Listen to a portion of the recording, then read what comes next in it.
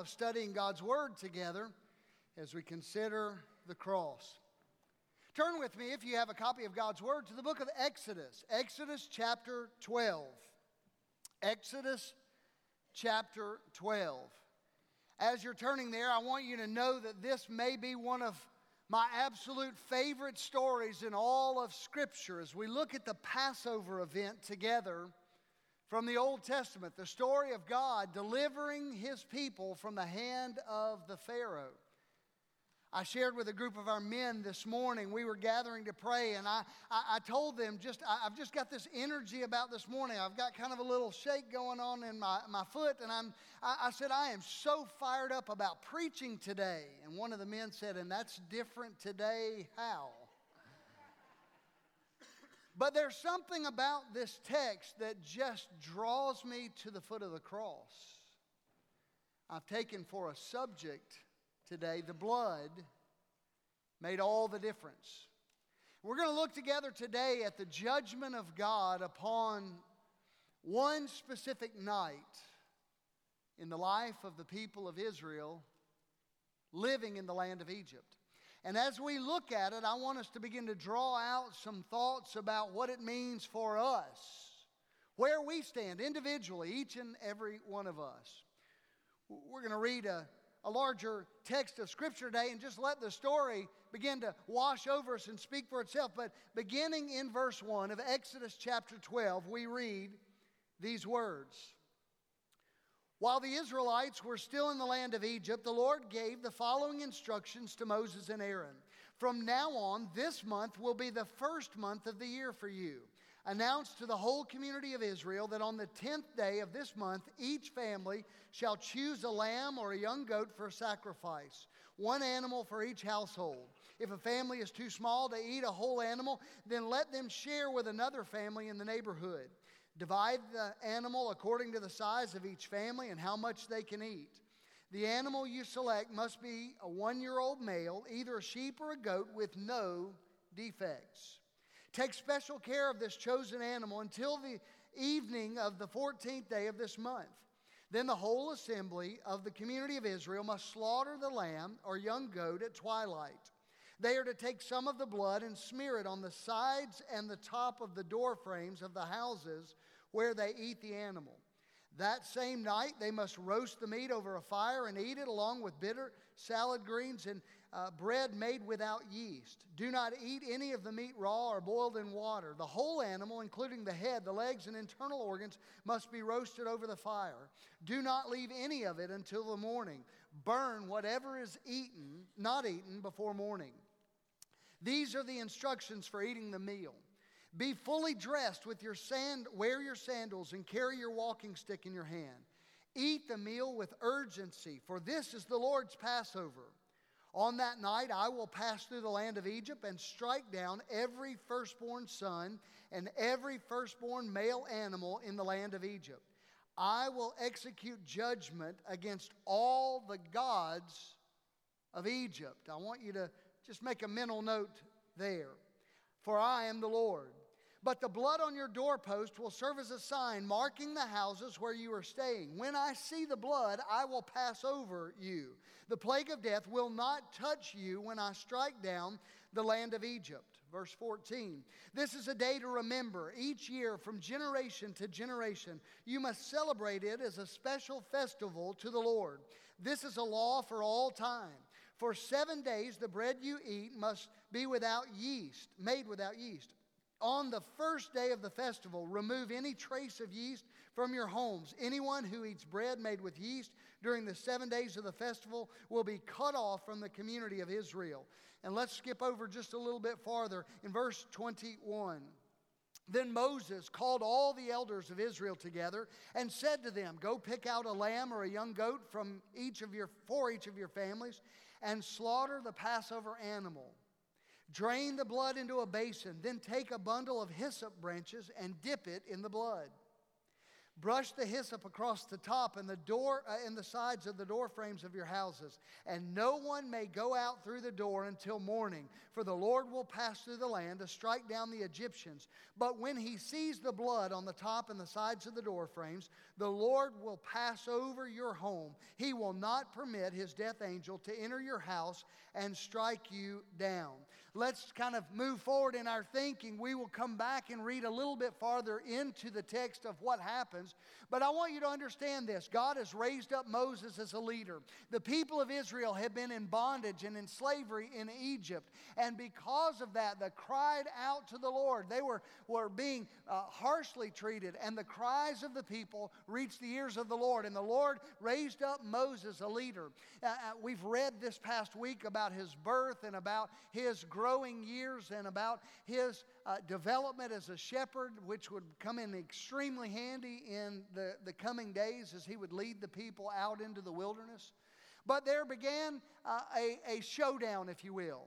God versus the gods. I mean, this is a pay-per-view special. This is one of those where we see in this corner and in this corner. We see all the gods of Egypt stacked up against Jehovah God, the living God, the true God, the one who speaks and reveals himself. And he reveals himself to Moses and he says, Moses, go to Pharaoh and tell him, let my people go. And then he commences a series of plagues. And I want us to think for a moment about these plagues, because what happens, God would go to Pharaoh through Moses and warn him, and Moses would say, let my people go. Pharaoh would say, no. And God would bring a plague.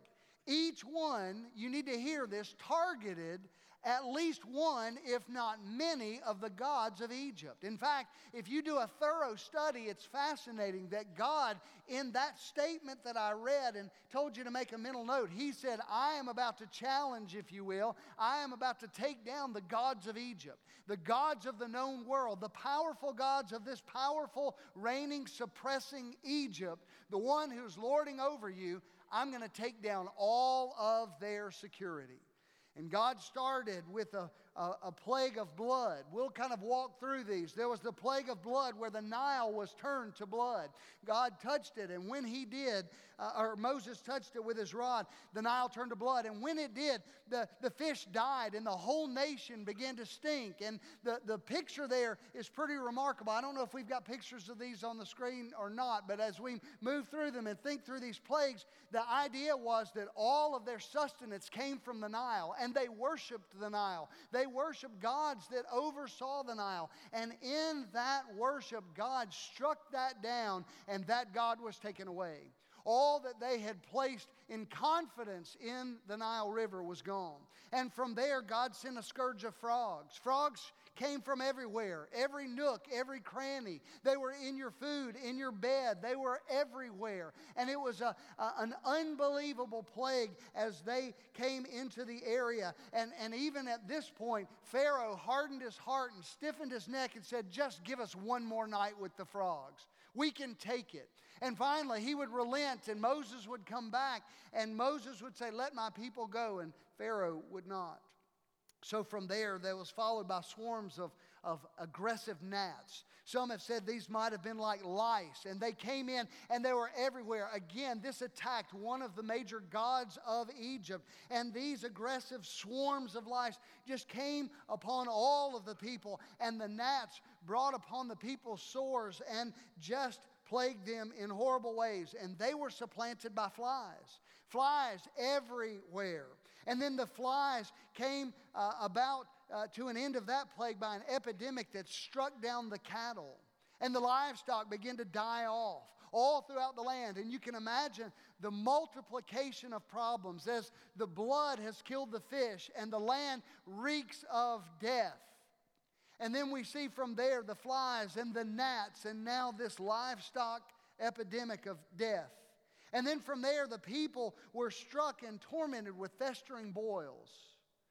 We begin to see some separation here where the people of God are not under all of this judgment. They're not facing these. And even up until this point, Pharaoh's magicians would come in and try to mimic the plagues that had happened. They would try to produce frogs or turn water into blood. And they produced some semblance of what had happened before. But much like Moses in the earliest days of coming to Pharaoh, when he threw down his rod and it became a snake, they tried to mimic that act, and Moses' rod ate their rods. Their trickery was seen. But here, his magicians are at home. They're scratching their boils. They're not able to come into the presence of Pharaoh and others. God is systematically taking down Egypt one after another after another. I promise we're going somewhere with this, but you need to get this in your mind. Then there was a hailstorm that came. And if you are a member of the community of Egypt, all of your confidence is in Pharaoh and his leadership. And he has subdued these 2 million Hebrew slaves and made them to make bricks and raise up cities that would be storage for Pharaoh. We are a powerful people. And yet all of a sudden the sky that we at times worship is raining down hail on us and destroying all of our crops. And by the way, we have gods that have everything to do with fertility and productivity and crops. And now our crops are gone. And so what is that our gods are thinking or doing? Can they really stand up to Jehovah? I mean, the God of these slaves is superseding our Pharaoh. But it gets worse.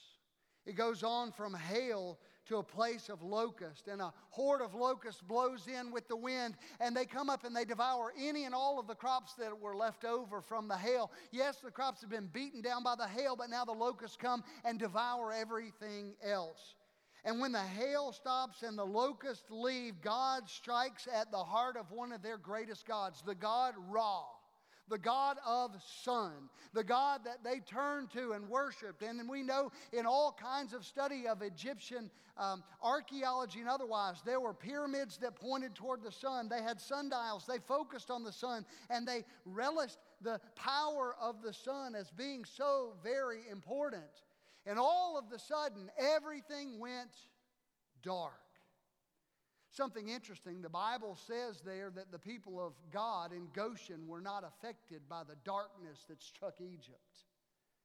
All of a sudden, they cry out and they pray. You see, I don't want you to read these just as stories, but begin to look at the personal side of this. We're crying out and praying, oh, surely Ra can overcome this darkness. And as everything fades to black, they